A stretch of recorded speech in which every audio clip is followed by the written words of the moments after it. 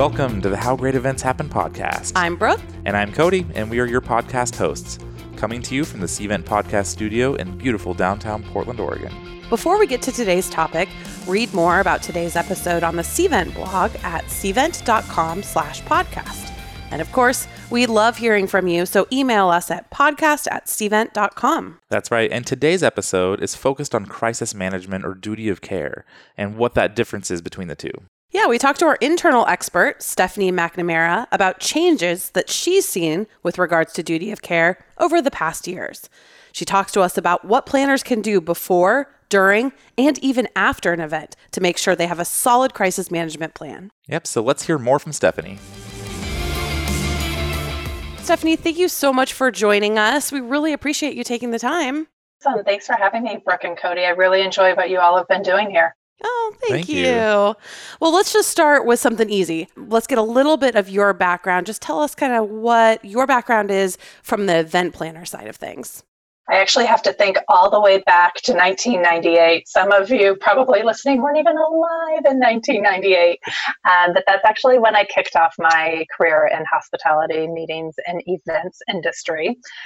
In the early 2000s, I worked for a company internally as a corporate meeting planner, and our focus was kind of cool. We were doing investor meetings for emerging medical devices and diagnostics. So a lot of things that were cutting edge at the time, we were bringing those investors to those small companies and trying to get them funded so that they could change the way that medicine is practiced. And I see a lot of those things in use today. Ultimately, it's always kind of fun connecting the dots. That led me to actually go to work for a third-party planning company as opposed to working internally as a corporate meeting planner. And I entered doing really meetings for the pharmaceutical industry. So during that time, I spent the better part of the next 10 years doing about 15 to 40 meetings a year. During that time, I would do really varied in size and the types of meetings that I was doing. So anything from small advisory boards, around 25 people, to large product launches of 3,000 people. And my favorite always was any high-end incentive trip that we could do on an annual basis to really reward those top performers. Well, yeah, because you get to go on the incentive trip too, right? Of course. I always seem to be available in April in a wonderful Caribbean destination. So. Well, we've talked to plenty of incentive trip planners, and it sounds like it is a ton of hard work, although everybody that just thinks it's a vacation. So. Yeah. I'm officially jealous, but I hear this term all the time. It's a duty of care. Can you just tell our listeners what is duty of care?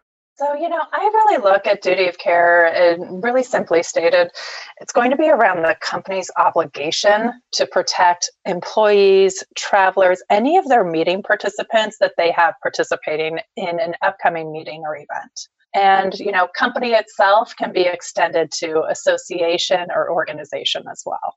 See, you hear duty of care. I always hear crisis management. What's the difference between the two? Really, I look at crisis management really kicking into gear underneath the scope of duty of care.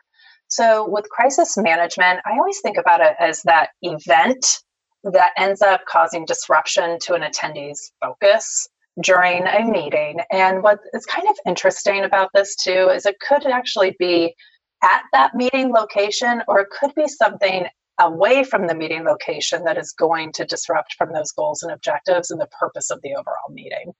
And I think these can include a lot of different things, anything, some of the more natural ones that are obvious ones from the crisis management perspective are going to be natural disasters where you have your hurricanes, your tornadoes, etc. But then there's also things like a medical emergency, sickness outbreak. You always hear about flu, etc. But then, the list does kind of go on. So you have the protests, you have terrorism, and then there are different things like your everyday power outage and how that turns into a crisis during the course of a meeting. So true. And we know planners are amazing humans, but they cannot stop a hurricane, right? So what role do these planners play with regards to duty of care or that crisis management? A planner is not stopping a hurricane, that is for sure. I think what it comes down to is planners do think of everything. They, by trade, are designed to be able to identify risk and really determine, hey, is this something that I can manage through, or is it something that we need to avoid altogether? And the beauty about a planner is they understand the companies and the stakeholders that they are working for, and they can really sit down and really pull together logistically all of the resources that they have available to them to respond as necessary and to really just insert crisis. So I imagine that once a crisis is happening, I mean, it's way too late to think about it. So what can you do as a planner before an event to really prepare for a crisis? I think the most important thing with crisis planning is to start very early. And with that, it is as early as the RFP process, gathering information from the different properties that you are selecting. Also, really taking into consideration and leveraging site visits to understand where properties are located, potential risk that could be out there. I think it's always interesting too to think about what else is happening in either at that location or in that city during the time your group is there. So that always gives you a good idea. You might have a very straightforward, harmless meeting and find out that there is something very different being organized across town. And that can really have an impact on your meeting's goals and objectives. That makes complete sense. I mean, you mentioned that there's different RFPs for different locations you need to consider. Does that mean that you need to have a new crisis management plan for each event? You do. I think it is really important when you start looking at the development of the plan itself. It's really digging in, and there's going to be some specific information about the venue. So the good thing is you can really leverage information from the hotel to get to a point where you are confirming those things, such as rally points, hospitals, nearby pharmacies, security that's available. All of that can be really uplifted from one event to the next event if you're at the same location. Obviously, a confirmation process involved. However, when you're really looking at the individual events, you really need to take a look because your attendees are changing. Perhaps your contacts that you need to engage during the event of a crisis, that could be changing. So all of those pieces do need to be evaluated each and every time. And I like what you said too. You have to look at the location. For example, Cody and I just came back from New Orleans, and I can imagine. And the last time I was in New Orleans was for an event, actually. And I can imagine that event crisis plan, normal day, is going to be much different than if it's in the middle of Mardi Gras, for example. So, like, just being aware of what's happening in the location and the type of event you're having. And then the event happens, and I'm sure things still pop up that you can't even anticipate. So has there been anything you've experienced that maybe you didn't prepare for, or anything experienced that you were like, I am so glad I put in the time to prepare for this ahead of time? Yeah, we've always had, I've pretty much had it all. I have had everything from power outages, which are never very lovely to go through with a large number of attendees. I remember thinking, this was years ago when not everyone had cell phones with flashlights in them. So this is something that's dramatically improved. But you do really start to think about, okay, what kind of items do we keep in our planner kits, that we keep things that are available? I have had the opportunity of having a team working an event on an island during an incentive trip, actually in the fall, so during hurricane season. And it was one of those things, you see it coming, that you're going to have to make some adjustments along the way. And it's always, that's where the communication plan really comes into play. And I think the number one thing you do is make sure you have clearly identified who that number one decision maker is. And that way, as we're going through, do we need to pull everyone out? Do we need to go home? You have that person identified up front that can make that decision. Yeah, that makes sense. I'm just thinking about the power outage, like you said, like how horrible would that be at an event to just have the power completely go out? And it seems like it's kind of unpredictable too sometimes, but I mean, is it really unpredictable? Like, what do you do after an event to review the crisis management process? I think every event you should review the crisis management plan. And I also think planners should do a better job of saying, we had it in place even if we didn't have to use it, right? So there's a lot of power there to demonstrating the value of saying we were prepared. I think if in the event you did have to implement a crisis management plan, it's so important to ask yourself, did the plan work? Were there any breakdown points? And then secondly, were there templates or different communications that we used as part of our template that we need to adjust for future meetings so that other people can learn from our mistakes? Good point. Okay, you've been a planner for many years. Now you work with us at Cvent and you're immersed in all of this event technology. I have to imagine along your way at Cvent, you've thought to yourself, that would be really good tech to help with something like crisis management. So I'm so curious to hear your perspective about what role you think technology does play with crisis management or duty of care. Oh, completely. I mean, I have now been with Cvent for 7 years, really looking at what all of our best-in-class enterprise customers are doing in their meetings programs. And I can tell you, I'm sitting here today saying, I wish 15 years ago I would have had this level of technology available to actually apply in my meetings and events. I think there are a couple of really quick hits that come out of what we're offering to our customers from our technology.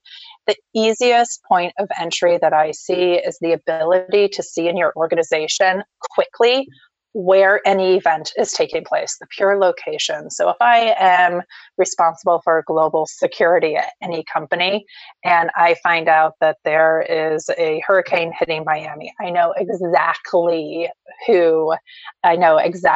which meetings were taking place there, the key contacts, as well as the attendees.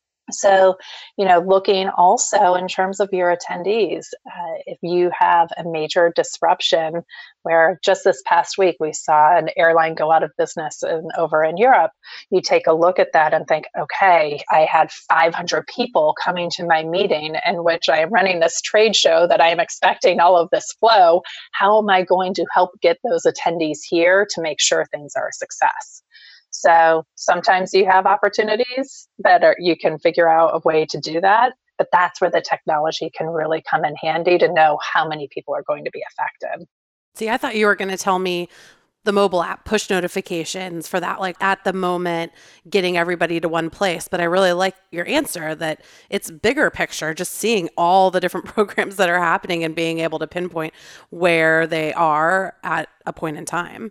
Oh, Brooke, I cannot downplay how much of a game changer Crowd Compass would be for the attendee experience when it comes to crisis management. You're exactly right. Notifications. I mean, there were so many nights as a meeting planner on site, I spent time pushing notes underneath a door, letting people know that we now need to meet in the lobby at 7 a.m., right?